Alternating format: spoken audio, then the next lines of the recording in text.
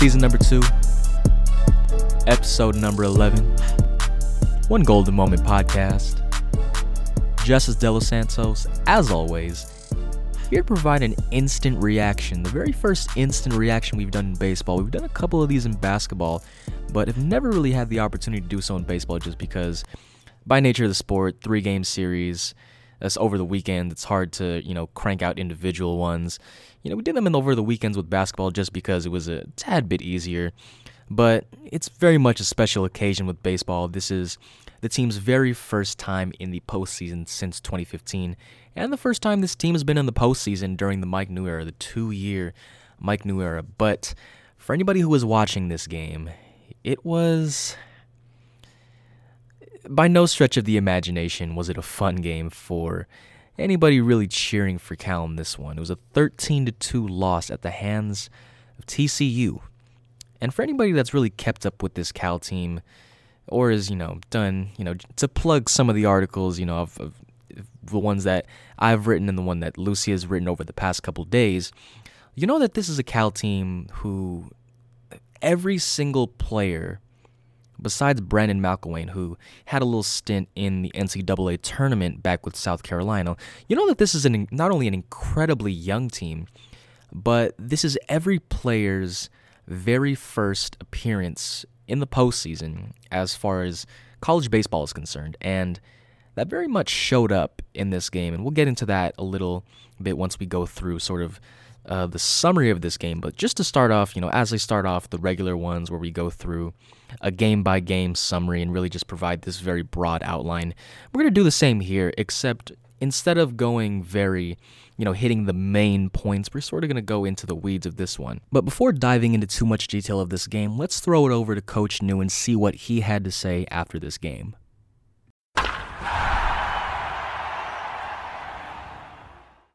Yeah, not much to say. We just didn't play very well. I think, not indicative of the way we play. Unfortunately, that's how we played, and just not a great all-around game for us today. But hey, got to move on. It's kind of where we're at right now. Yeah.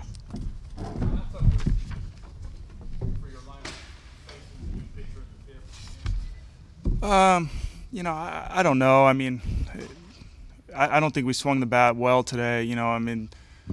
They would go from left to right. I don't think it had a huge impact. I think we, probably more of our impact was just defensively, and Jared probably wasn't as sharp as he has been the last 5 or 6 weeks. But obviously we kind of stepped on our own feet defensively a little bit, and that's what kind of put us in a hole. So I think hey, we play a little cleaner game, and now it's tighter and more meaningful when you have some at bats later in the game. We just kind of got down in that.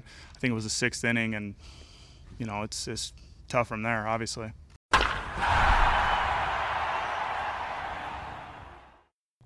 So in the top of the first, TCU immediately gets a run on the board, and actually happened by way of the strikeout. Jared Horn strikes out Austin Henry, and on the pitch, Jake Gunther and Hunter Wolf both attempt to steal second and third, respectively.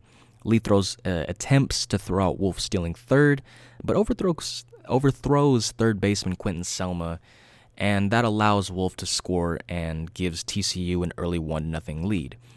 There would be another unforced error in the top of the third when Selma couldn't knock down a sharp ground ball off the bat of Johnny Reiser, allowing Gunther to score and giving TCU a 2-0 lead. Selma would be assessed an error on this play, and while it was one of those balls where it was hit rather sharply, but Selma had enough time to get in front of it, really knock it down, and with Gunther being on third, you got to think if he at least knocks that down, even if he doesn't make the play, that forces Gunther to stay at third. But because the ball deflects off Selma's glove and trickles into left field, Gunther's able to score rather easily, and that gives TCU the 2-0 lead. In the bottom of the fourth, Cal gets a run on the board with a beautiful hit and run, the main components of that being Darren Baker and Corey Lee. With Andrew Vaughn on third and Lee on first, Lee attempts to steal second on a payoff pitch, and Baker straight up hits it where they ain't. He hits it to where shortstop Adam Avino would have been if not for the fact he was covering second base because Lee was attempting to steal. And Cal cuts TCU's lead to 2-1, and you're thinking, okay, Cal is finally getting, the jitters out. They're starting to develop a little bit of a rhythm when it comes to swinging the bat. But that rhythm is kind of sapped right away when Wolf, yet again, hits a solo shot to left field and extends TCU's lead back to 2. They're leading 3-1 up to this point. And in the top of the 6th, this is where all hell just really kind of breaks loose for Cal as TCU scores 6 runs, ultimately pushing that lead up to 9-1. And while baseball is a game where you don't have a clock, you have all the time in the world to do what you need to do, considering that this was Cal's first, for every player on this team, their very first time in the postseason, and with the way they were kind of swinging the bats that first time through the lineup, it was essentially the deciding 6th inning. Connor Shepard starts off that inning with, a rather unassuming single. When Oviedo goes down to lay a bunt and move him over, Horn throws the ball away, putting runners on second and third, and that would be the end of his night. And we'll talk a little bit more about Horn once we finish up this little recap. Rogelio Reyes comes in to relieve Horn and try to minimize the damage, but he doesn't really fare all that well. Reyes starts off the outing with a walk that allows a 2-run double to, you guessed it, Wolf, extending TCU's lead to 5-1. Reyes did manage to get 1 out, but it came with a run as Gunther hits a sacrifice fly to left field. That ultimately ends Reyes' night. He only throws a third of an inning. And in comes Jack Delmore, who himself couldn't stop the bleeding. He allows a single to an RBI single to Austin Henry, and the very next batter, Johnny Reiser, follows it up with a 2-run blast to center field, pushing TCU's lead to 9-1.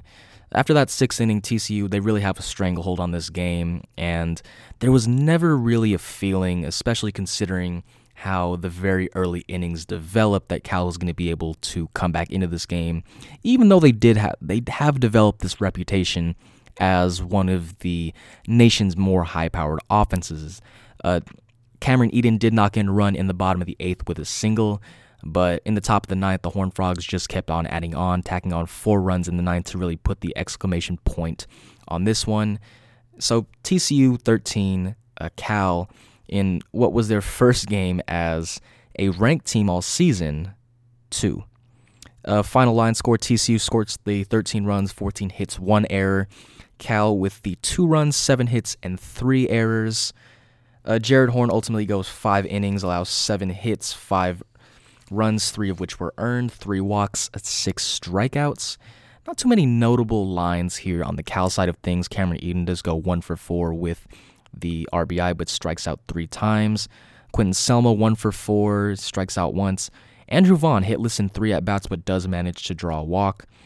Corey Lee 1 for 4, Max Flower 0 for 4, Darren Baker 1 for 2 with an RBI, and he draws a walk as well. He stole a base as well and is now a perfect 20 for 20 on the season. Sam Wesniak 1 for 4, Grant Holman 0 for 2, John Legatuda 0 for 1, Cole Elvis 0 for 1, Connor Mack though 2 for 4 with a double in what was everybody's postseason debut. And that was, I brought up that point at the very beginning of the podcast, and to sort of elaborate it on it a little more now, there was sort of this feeling that, it's hard to really get into the mind of every player on that team, but there was this sentiment that they felt a little shook by the moment. And when it comes to the postseason, you can never really understand or have a grasp on the emotions and the pressure that you're going to be dealing with until you're actually in that moment. There's nothing that can really prepare you for the playoffs until you're actually in that moment and understand what that feeling is like and understand the pressure that you have to endure. This was a Cal team that, for most of the season had been used to going on the road and playing elite teams in their home ballpark and being able to squeeze out a win. You saw that against LSU. You saw that against Oregon State. You saw that against UCLA. And then you also played teams like Stanford at home. They played Arizona State at home. They played BYU twice during the year, one of which times they were actually ranked. They also played a fellow tournament team in Sacramento State, both on the road and at home. So when it comes to playing against, the top teams of the country, this wasn't unfamiliar territory for Cal, but rather it was just the fact that for every single player that stepped foot on the diamond today, this was their very first experience in the postseason. And you contrast that with TCU's experience. This is a team with a very recent storied history as far as, going to super regionals.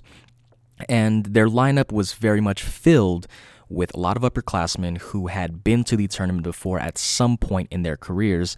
The only player in their starting lineup who hadn't been to the postseason yet in his career was Vito, who was batting, I believe, in the number 9 spot. And even Austin Henry, this was his very first time making the postseason as a member of the Horned Frogs, but he was a transfer who had actually played in the Junior College World Series. So you're now looking at a lineup, two complete contrasts of one another, where you have a Cal lineup that, or not even just the lineup, the entire roster, again, aside from Brandon McElwain, that had yet to be in the postseason, contrasting that with TCU, where a large majority of the players were in the postseason. And you can sort of see that in some of, the errors that this team did commit over the course of the game. Lee's, when he attempted to throw out Wolf stealing third, you could potentially chalk that up to there being a lot of adrenaline in the system and really just trying to chuck that throw and make try to make an exceptionally good throw instead of, sticking to the basics. I can't really crack that or chalk that up to the Selma error that much, just because, that's just rather a routine play where at minimum there's an expectation that you get yourself in front of that ball instead of trying to backhand it. But that you can also see that in the horn throwing error as well, where he overthrows Vaughn and allows runners to advance to second and third. You can also chalk that one up to, general fatigue as well, because when he, fired that ball to Vaughn and it ultimately goes into right field, he was at, I believe, 110 pitches. So kind of it's difficult as to where you can chalk that one up to. And then Corey Lee, aside from, that throw itself, he also didn't have the best day behind the dish from a catching perspective. There were 3 passed balls, 2 of which occurred in the 9th inning and indirectly led to runs on the TCU side, one of which actually hit the umpire. And it was one of those moments where after it hit the umpire, Lee had to sort of walk out to the pitcher at the time and really just give the umpire a chance to recuperate. And so to dive into the matter of Horn, in terms of the context of this season and, where he and how he has pitched up to this point in the season, I wouldn't say it's so far off to call this, unequivocally his worst start of the season. And, if you go 5 innings and allow 3 earned runs and that's your worst start of the season, I think you're sitting pretty good in terms of what you've done, your body of work over the entirety of the season. But the 5 innings that he went, that was the lowest since his start at Oregon State 2 months prior. And the main difference between today's start and that start against Oregon State was, I believe that was either his 3rd or his 4th start since coming back from the injury. The 3 earned runs that he allowed were tied for the most that he's allowed in a single start all season. The 3 walks that he allowed, I believe it was tied for the 2nd most that he's allowed all season. But the number that really sticks out to me in terms of, Horn's performance on the day, not necessarily the total number of pitches, but, the discrepancy between balls and strikes. He threw 62 strikes as opposed to 52 balls. And what was really impressive to me about this TCU lineup was not so much the amount of runs that they were able to put up on the scoreboard, but more so their approach to, handling Horn. Because, the main thing with this Cal team is if you can get into their bullpen and really force their relievers to beat you, you're sitting in a relatively good shape as an opposing team. And I want to believe that TCU had that knowledge that while Horn is potentially, any other year, he's probably a pitcher of the year candidate, but unfortunately he's in the same conference as Ryan Garcia. So you have one of the top pitchers in the nation. And what TCU was able to do, especially in the 2 innings, because in the first inning, Horn throws 27 pitches, and in the second inning he throws 26. What they were able to do in those first two innings was be very patient at the plate, get into very deep counts, fight off pitches, and I believe in those first two innings, 9 of the 10 batters that Horn faced went at least 4 pitches. I believe the lone exception was, I think, a flyout in the that he induced with the 10th batter. And when it comes to just this general idea of, sort of the theme that I've been discussing of, the moment and not being, not having that experience in the postseason, it was one of those starts where you can sort of tell off the bat, from the very first inning that the Horn that we had seen for a majority of the season is not that guy right now.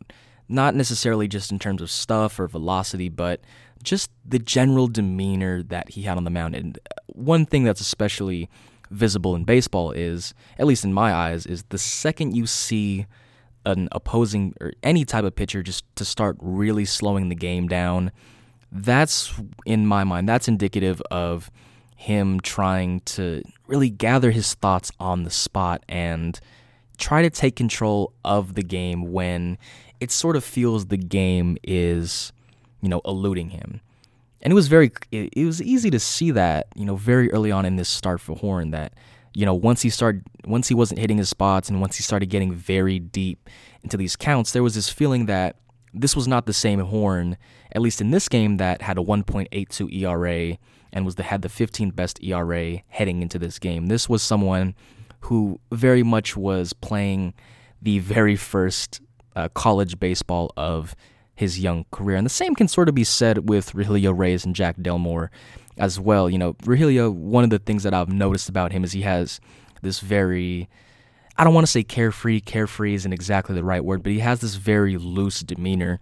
And, when I was seeing him on the mound, both taking his warm-ups, it felt as if there was a certain level of, tenseness that we haven't really seen throughout the season. I remember he was actually one of the players who was displayed prior to the game, and he was in the dugout, whatever song the stadium was playing, he was kind of singing along to it, dancing to it, but it's sort of that energy that he exuded in that moment right then and there prior to the game wasn't really there when he was on the mound. And I understand when you're on the mound, you got to get a little more serious, lock in, but it felt as if there was just this collective tenseness with the team, and there wasn't really that fun and vibrant and loose energy that this team really exuded throughout the season. One of the things that actually, it kind of stuck out to me a little bit I can't remember what inning it was, but it was the inning where Darren Baker stole second.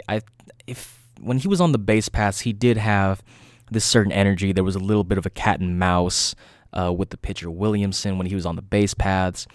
But, aside from that, there wasn't too many moments that really stuck out to me in terms of this Cal team really being completely 100% comfortable being in the moment. And that's one of those things where you can't really become accustomed to a certain environment, at least in terms of the postseason, unless you've been in it a couple times and you've been able to sort of contextualize it. Because when it's your very first anything, you want it to be, there's this added pressure that you place upon yourself, especially when that pressure is in the playoffs, because there's also this pressure in the back of their heads where if they lose this game, now they're potentially facing elimination tomorrow, which now is going to be the case. And looking forward to tomorrow, just to sort of wrap things up here, the biggest question mark that I have in regards to tomorrow is who is new ultimately going to start with. When I initially recorded this, so I actually had to go and backtrack. I hypothesized that they would go with Saburi, but they're actually going to be going with Sam Stoutenborough for tomorrow against Central Connecticut. I did make the point that I think it is, because Rogelio Reyes only went a third of an inning and faced only 3 batters, the fact that he went so short could sort of be a silver lining to this game, because now you have the opportunity to use him if need be. I'm not entirely sure what this means in regards to Sabori, whether or not Cal will be trying to hold on to him for a potential third game, or if they would be inclined to go with him if absolutely necessary. But Stoutenborough will be the starter tomorrow. He hasn't been the same level. He hasn't had the same level of effectiveness as he had, sort of in that midway point of the season when Sabori was the opener and Sam Stoutenborough would be, being in that sort of long relief role. There was a couple instances where Sabori would go 2 innings, Stoutenborough would come in relief, and he would string together these beautiful stretches of pitching in which he would absolutely shut down the opposing pitching.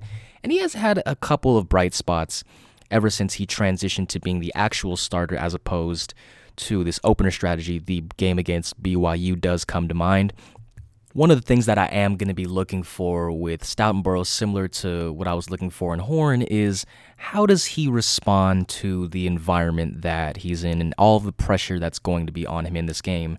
Because we're talking about a lot of the players in this lineup, this being their very first trip to the tournament. I think there's also another thing to factor in with Stoutenborough is not only is this his first appearance in the tournament, but he's also a freshman with a certain number, a very limited number of starts under his name. And sort of what I'm going to be looking for in him is, does he have command of his stuff early on? If he allows a hit, if he allows a walk, if there's a little bit of pressure, how does he respond to it?